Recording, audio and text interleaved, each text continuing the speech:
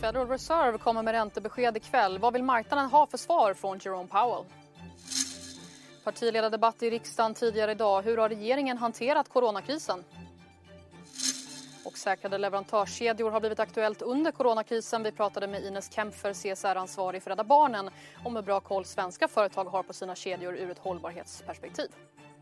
Välkommen till Ekonomistudion. Det är onsdag den 10 juni, dagen som kommer gå till historien som den dag då Stig Engström, eller Skandiamannen, officiellt blev utpekad som Olof Palmes mördare. Men vi har annat vi kommer att prata om i programmet idag. Vi ska börja med att titta till marknaden. En liten paus i nedgången ändå jämfört med de senaste 2 dagarna. OMX30 runt 1700 punkter. Alexandra, hur ser det ut? Jo, men det stämmer. OMXS30 ungefär 0,3% upp där. Ledande Europabörserna ligger runt nollan. USA-terminerna ser ut att vi får en öppning kring 0,3%. Alldeles nyss kom också konsumentprisindexsiffror från USA. Visar då på att konsumentprisindex sjönk minus 0,1% i maj månad jämfört med april, men totalt plus uppgång för 0,1% om man jämför med samma period i fjol. Vinnare förlorare lite kort där. Handelsbanken, Essity upp. Samtidigt så har vi H&M och Autoliv i botten där. Tillbaka till dig, Emily. Tack för det, Alexandra. Jag nyss alltså makrostatistik från USA om inflationen som steg lite grann jämfört maj i fjol då, alltså för maj månad. Prognosen var på 0,2% för övrigt. Det är USA vi ska börja dagens program i och med att Federal Reserve kommer med både räntebesked och en ny dotplot ikväll svensk tid. En dotplot utgår från vardera Fed-ledamots anonymiserade och individuella bedömning av räntebanan. Men jag får prata om det här är dels Felicia Åkerman, makroanalytiker, och Jonas Thulin, kapitalförvaltningschef på Erik Penser Bank. Om jag börjar med dig, Felicia, först och främst din kommentar på den amerikanska inflationen som kommer in nu. Ganska odramatiskt. Både ja och nej. Det är lite svagare än väntat. Det man kan notera, vi pratar ju vanligtvis om inflation på årsbasis. Det är så de flesta människor tänker på inflation. Men förändringen mellan månader ger ju ett snabbare mått på vad det är som händer just nu. Nu har vi haft 3 månader i rad med fallande priser då på månadsbasis. Det aktualiserar ju den här frågan om en deflationsspiral i USA. I början av coronakrisen så var det väldigt mycket diskussion om huruvida den skulle få priserna att skena eller få priserna att sjunka tillbaka. Och nu är det ju väldigt tydligt, inte bara i USA utan även i resten av världen, att det är en svag inflation som är vänta. Och det här är ju någonting som jag tror att Fed kommer få ägna mer tid och energi åt nu under sommaren när den mer akuta fasen är över i krisen. Inflationen är ju ändå liksom deras huvudområde som de knappt har pratat om. Och det kan ju vara en anledning att vänta sig, ytterligare en anledning att vänta sig en väldigt, väldigt mjuk penningpolitik under lång tid framöver om det här inte vänder snabbt. Alltså det aktualiserar Fed som ju kommer med besked i kväll. De här siffrorna kanske blir någorlunda lite för i nutid för att de ska ta dem i beakt. Men vad är förväntningarna först och främst på Fed ikväll? Det väntas inte så mycket i termer av liksom formella besked. Man väntar sig inte att räntan ska ändras. Man väntar sig heller egentligen inte några nya besked när det gäller stödköp och liknande. Nu är det snarare fokus på dels att vi äntligen får nya prognoser. Det har vi ju inte fått från Fed på flera månader. De har inte velat göra några regelrätta prognoser. Det blir en väldigt viktig sak att titta på. Hur bedömer de läget just nu? Och sen är det väldigt mycket hur man kommunicerar och dotplotten. Hur de ser vägen framåt som ligger i fokus.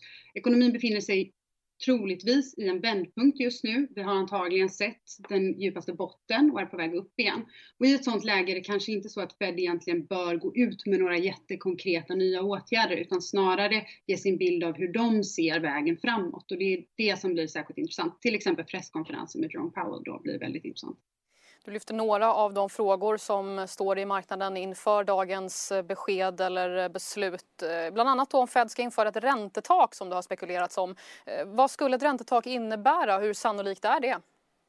Ja, men det innebär i princip att man ändrar lite hur man använder stödköpen. Så istället för att säga att vi ska köpa för x antal miljarder dollar så pratar man om att vi ska köpa på ett sådant sätt att räntorna ligger kring de här nivåerna. Och då har man till exempel då den japanska förlagan där man har siktat in sig på en viss nivå för 10-årsräntan. Det här är ju någonting som blir mer sannolikt skulle jag vilja påstå. Det spekuleras mycket mer om det. Det är kanske inte så sannolikt när man kommer med något konkret kring det idag. Men det kommer definitivt komma frågor på det. Och mot slutet av sommaren till septembermötet så kan man tänka sig att det skulle kunna bli aktuellt. Det är sannolikt någonting börsen skulle gilla väldigt mycket. Då har man ju någon sorts garanti på att nu kommer vi ligga kvar här ett tag. Och det är också en modell som jag tror att det är många investerare som gärna ser att man anammar på ett lite längre perspektiv. Jonas Thulin, det har varit lite skrämselhicka på börsen de senaste 2 dagarna, åtminstone här i Stockholm. Idag är det lite mer avvaktande. Har Fed beskedat någonting med det här att göra? Alltså vad man förväntar sig och hoppas på är att man kommer lite för långt förhoppning av den här kontroll som visar på att man ska få den här kontrollerade räntebanan under lång tid framöver. Att man lite för hårt på att det kommer i juni. Och precis som ni nämnt, det är mest troliga att det kommer i december. Men det är väldigt spännande just nu i marknaden på hur man kan handla det här. Vi har ju faktiskt just nu på att rulla ut en trade på det här. Vi ska tillbaka lite grann och tror att vi inte kommer få en räntekurv så här nivå eller kontroll eller allt för mycket så här bekräftelse av det här. Att man kommer skjuta den här frågan för sig framåt. Och vi ligger fortfarande, marknaden är fortfarande inne och visar sänkningar. Så att mycket därifrån kontroll snabbt. Och det är någonting. Vi har lite problem med ditt ljud där, Jonas. Vi ska försöka lösa den situationen. Annars, om jag går tillbaka till Felicia då, den amerikanska sysselsättningen för maj överraskade ju positivt.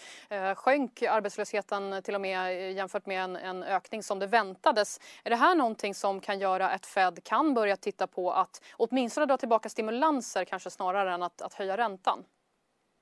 Jag tror för det första att man vill se att den här utvecklingen faktiskt håller sig. Ett månadsutfall räcker inte när man fortfarande har en arbetslöshet som ligger över 13% och sannolikt lite högre. Vi har fått uppgifter från Department of Labor om att det kan vara viss felrapportering kring arbetslösheten också. Så att jag tror det kommer absolut vara någonting Jerome Powell pratar om. Och det är absolut en positiv utveckling. Men jag tror inte att det är någonting som får Fed att överhuvudtaget börja fundera på att dra ner sina stödköp särskilt mycket och verkligen inte ändra på räntorna i nuläget. Utan det krävs flera månader av positiv utveckling innan man överhuvudtaget börjar prata om det. Så om den här positiva utvecklingen skulle fortsätta med att arbetsmarknaden faktiskt stärks, kan det då vara aktuellt med att faktiskt höja räntan igen? Det beror lite på vad som händer i övrigt i ekonomin. För det första så kan man ju tänka sig att vi ser ny stress i det finansiella systemet när Fed väl börjar prata om att dra tillbaka sina stimulanser. Och de har ju ett visst ansvar för att se till att det finansiella systemet fungerar. Det var ju det som var den första utlösningen egentligen i alla de här massiva stimulanspaketen som kom under våren. Och för det andra så kommer vi tillbaka till inflationsbilden då. Om man inte ser en tydlig fart i inflationen så har man ju också en täckmantel för att fortsätta med en väldigt expansiv penningpolitik. Och det är lite så Fed har resonerat tidigare, även i mindre dramatiska tider. Så att jag tror i vilket fall som helst att vi är ganska långt ifrån att se någon förändrad räntenivå. Och vi är antagligen ganska långt ifrån att förr eller senare kommer man behöva kvantifiera sina stödköp. Alltså sätta en summa för hur mycket man kommer köpa istället för att ha de här obegränsade köpen. Alternativt gå över till att ha någon sorts räntetak. Men det är nog en bit kvar tills man känner att man är beredd att göra det. Och i och med att arbetslösheten fortfarande är väldigt hög, prisutvecklingen är väldigt svag och det i allmänhet är väldigt stor osäkerhet i den amerikanska ekonomin, så har man egentligen inget som trycker på för att göra det snabbare i nuläget. När det kommer till börsen, Felicia, så vill ju mycket ha mer.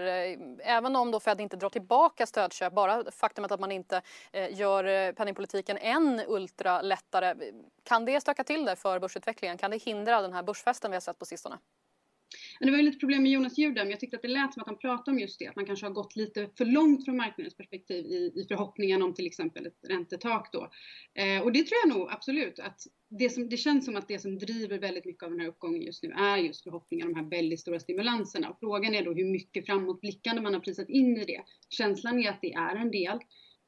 Och då är det klart att det finns utrymme för obehagliga överraskningar för investerarna om det är så att Fed bestämmer sig för att ligga kvar där man gör idag istället för att leverera med. Så hur tror du att dagens besked kan komma att påverka börsen? Det är väldigt avvaktande idag, så det känns som att man inväntar något form av besked.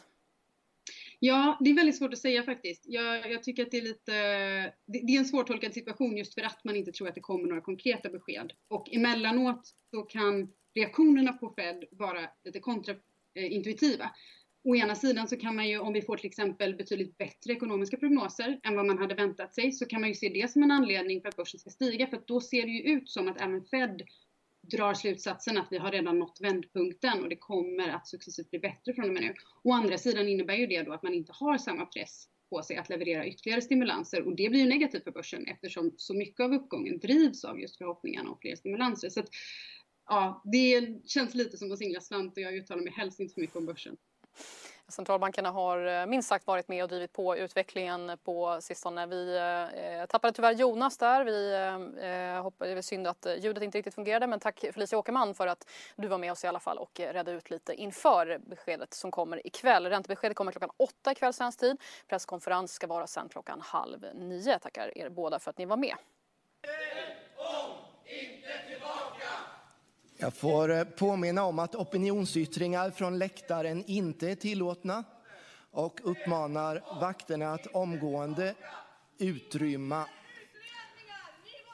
de personer som stör. Demonstranter där som inte vill att vi går tillbaka till det gamla normala, med andra ord, ur ett klimatperspektiv när det kommer till coronakrisen. Andreas Norlén gjorde sitt bästa för att prata ner de där demonstranterna, låta partiledarna komma till tals.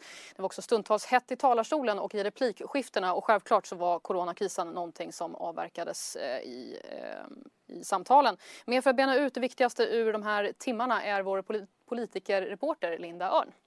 Linda, du har lyssnat på partiledardebatten. Vad var viktigast idag? Ja, idag var det ju lite en rannsakningens debatt när det gäller hur man hanterat coronasmittan.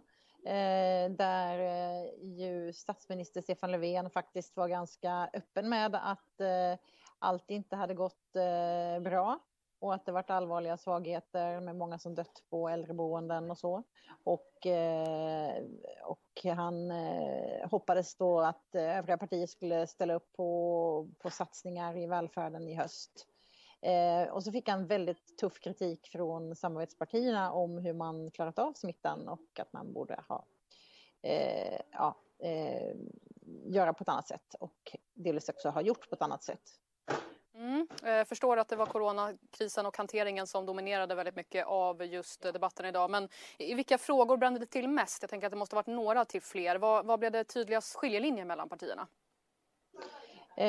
Men Ulf Kristersson, han tog upp de havererade försvarssamtalen. Ganska hårda ordalag. Vi hade en liten oväntad historia när några miljöaktivister dök upp på åhörarläktaren och började skälla. Då fördes debatten mellan talmannen och de här demonstranterna. Parentes. Men annars så var det väldigt mycket coronahantering och hur man ska satsa framåt också. För där finns det stora åsiktsskillnader. Just det. Tack för det, Linda Örn, DIs politikreporter som alltså kommenterar dagens debatt. För att fortsätta debatterandet och diskussionen så har vi nu med oss Ursula Berge, samhällspolitisk chef för Akademikerförbundet SSR, och Jakob Lundberg, chefsekonom på Timbro. Jag säger välkomna till båda två. Jag vill börja med den fråga som det ändå dominerade debatten, nämligen regeringens coronahantering. I och med Agendas partiledardebatt i söndags har ju retoriken ändrats dramatiskt och det verkar öppet nu för att kritisera regeringen. Tidigare oppositionen pratat om att man ska att det inte var tid för kritik helt enkelt utan för sammanhållning. Förtjänar regeringen kritik? Om jag börjar med dig, Ursula. Det här är en pandemi vi aldrig har sett förut. Det är ett virus som ingen visste någonting om för ett halvår sedan. Och det är otroligt lätt att säga att regeringen borde ha gjort på ena eller andra sättet. Alltså det är så otroligt svårt att veta. Det är klart att vi ser brister, precis som alla andra har sett, äldreboendena. Det är klart att smittan kom in där och kom in så kraftfullt. Det är ett otroligt svaghetstecken för det svenska samhället. Men samtidigt ska man säga att äldreomsorgen är ett kommunalt huvudmannaskap och vi har kommunalt självstyre. Så att visst, regeringen hade kunnat göra andra saker och alla kommer att kunna i efterhand säga att man hade kunnat göra andra saker på bättre sätt. Men det var ju verkligen ingen som visste någonting bättre än vad Folkhälsomyndigheten visste när det här körde igång. Så jag kan tycka att visst, alla har gjort fel på något sätt, men någon form av ödmjukhet inför komplexiteten tycker jag hade varit på sin plats. Jakob, vad säger du då? Förtjänar regeringen kritik?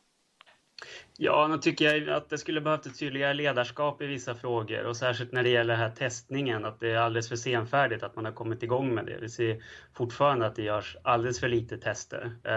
Men annars det är klart att Sverige har en lite annan kultur än andra länder där det ligger mer på myndigheterna, så att det är ju lite mindre av en politisk fråga än i andra länder. Men då tycker jag att lite mer av ett politiskt ledarskap skulle ha behövts. Om jag ställer den öppna frågan, börjar med dig Ursula. Hur tycker du att regeringen har hanterat krisen? Kan du sätta ett betyg? Ja, alltså då får man göra det utifrån den kunskap vi har här och nu. Och det är samma, alltså det är som med forskning. Vi vet det vi vet nu och om ett antal år vet vi massor mer. Men man kan bara agera utifrån det man vet nu. Och då tycker jag att de krispaket som har gjorts vad det gäller företag, vad det gjort extra pengar till hälso- och sjukvården och till kommunernas äldreomsorg till exempel, har varit ohyggligt kraftfulla. Korttidspermittering har varit ohyggligt kraftfull. Förbättringarna av a-kassan för att hantera en akut arbetslöshetskris har varit bra. Där finns mer man skulle kunna göra. Men i grunden så tycker jag att utifrån den kunskap man hade i varje givet läge så tycker jag att men det är ett gott betyg. Och jag vet inte vilken betygsskala vi använder oss av nu för tiden, men mellan A och F så är det väl i alla fall ett B. Ganska starkt ändå. Om jag vänder mig till dig istället, Jakob. Ursula är inne här på de historiska stödpaketen som har varit, som framförallt har varit för att stötta ekonomin. Har du saknat någonting i de stöden? Jag tycker det har varit en rimlig inriktning överlag att lyfta bort kostnader från företagen och se till att livskraftiga företag inte går i konkurs.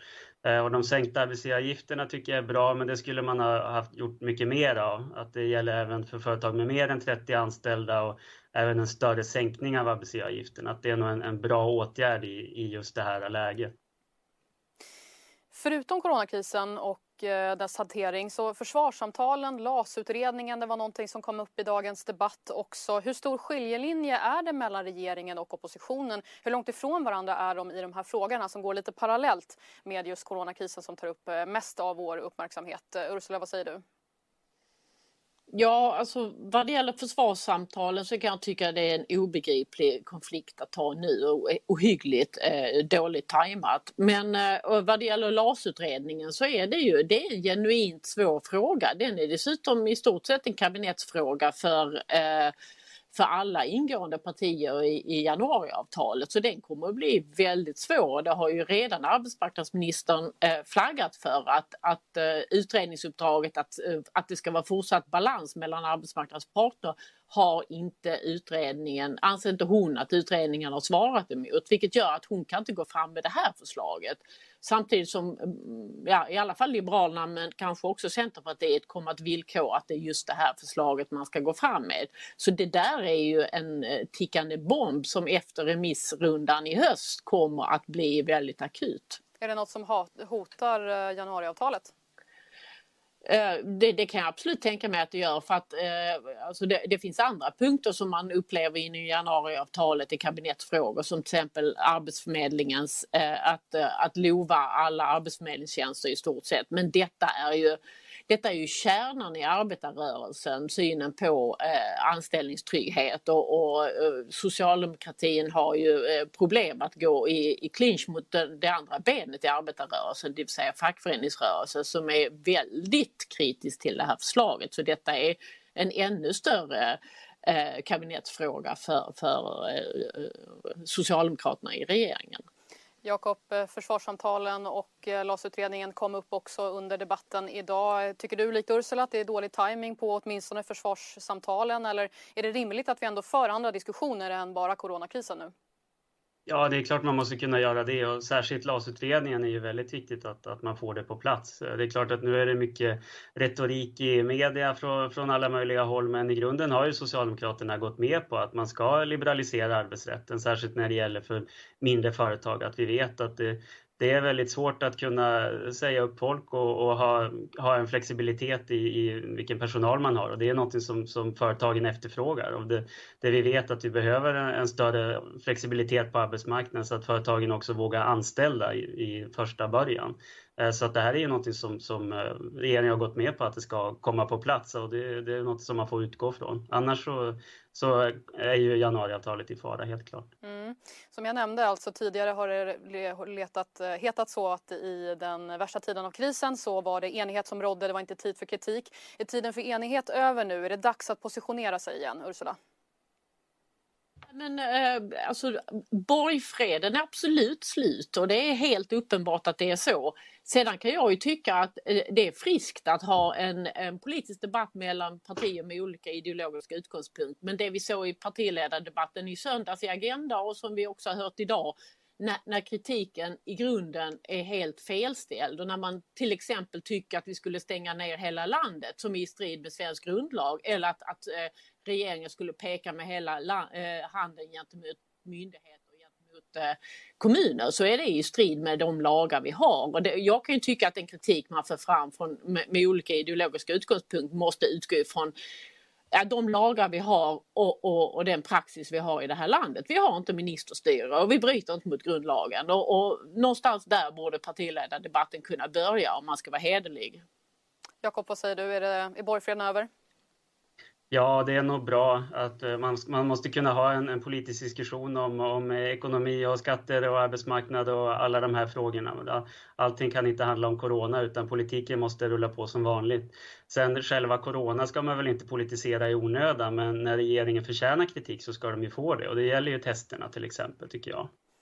Tack så mycket. Men testerna, då måste jag föra in det. Testerna bygger ju på att det är ju regionerna som beslutar hur man ska prioritera. Det enda regionerna har fått reda på av regeringen, det är att regeringen står för precis alla kostnader. Man har aktivt valt att inte testa. Alla de här regionerna som har den största problemen med pandemin är ju i stort sett borgerligt styrda. Och det får ju också falla tillbaka till regionstyrelserna. Varför har de valt att prioritera så här? Jo, kanske för att de ville rädda liv i första hand.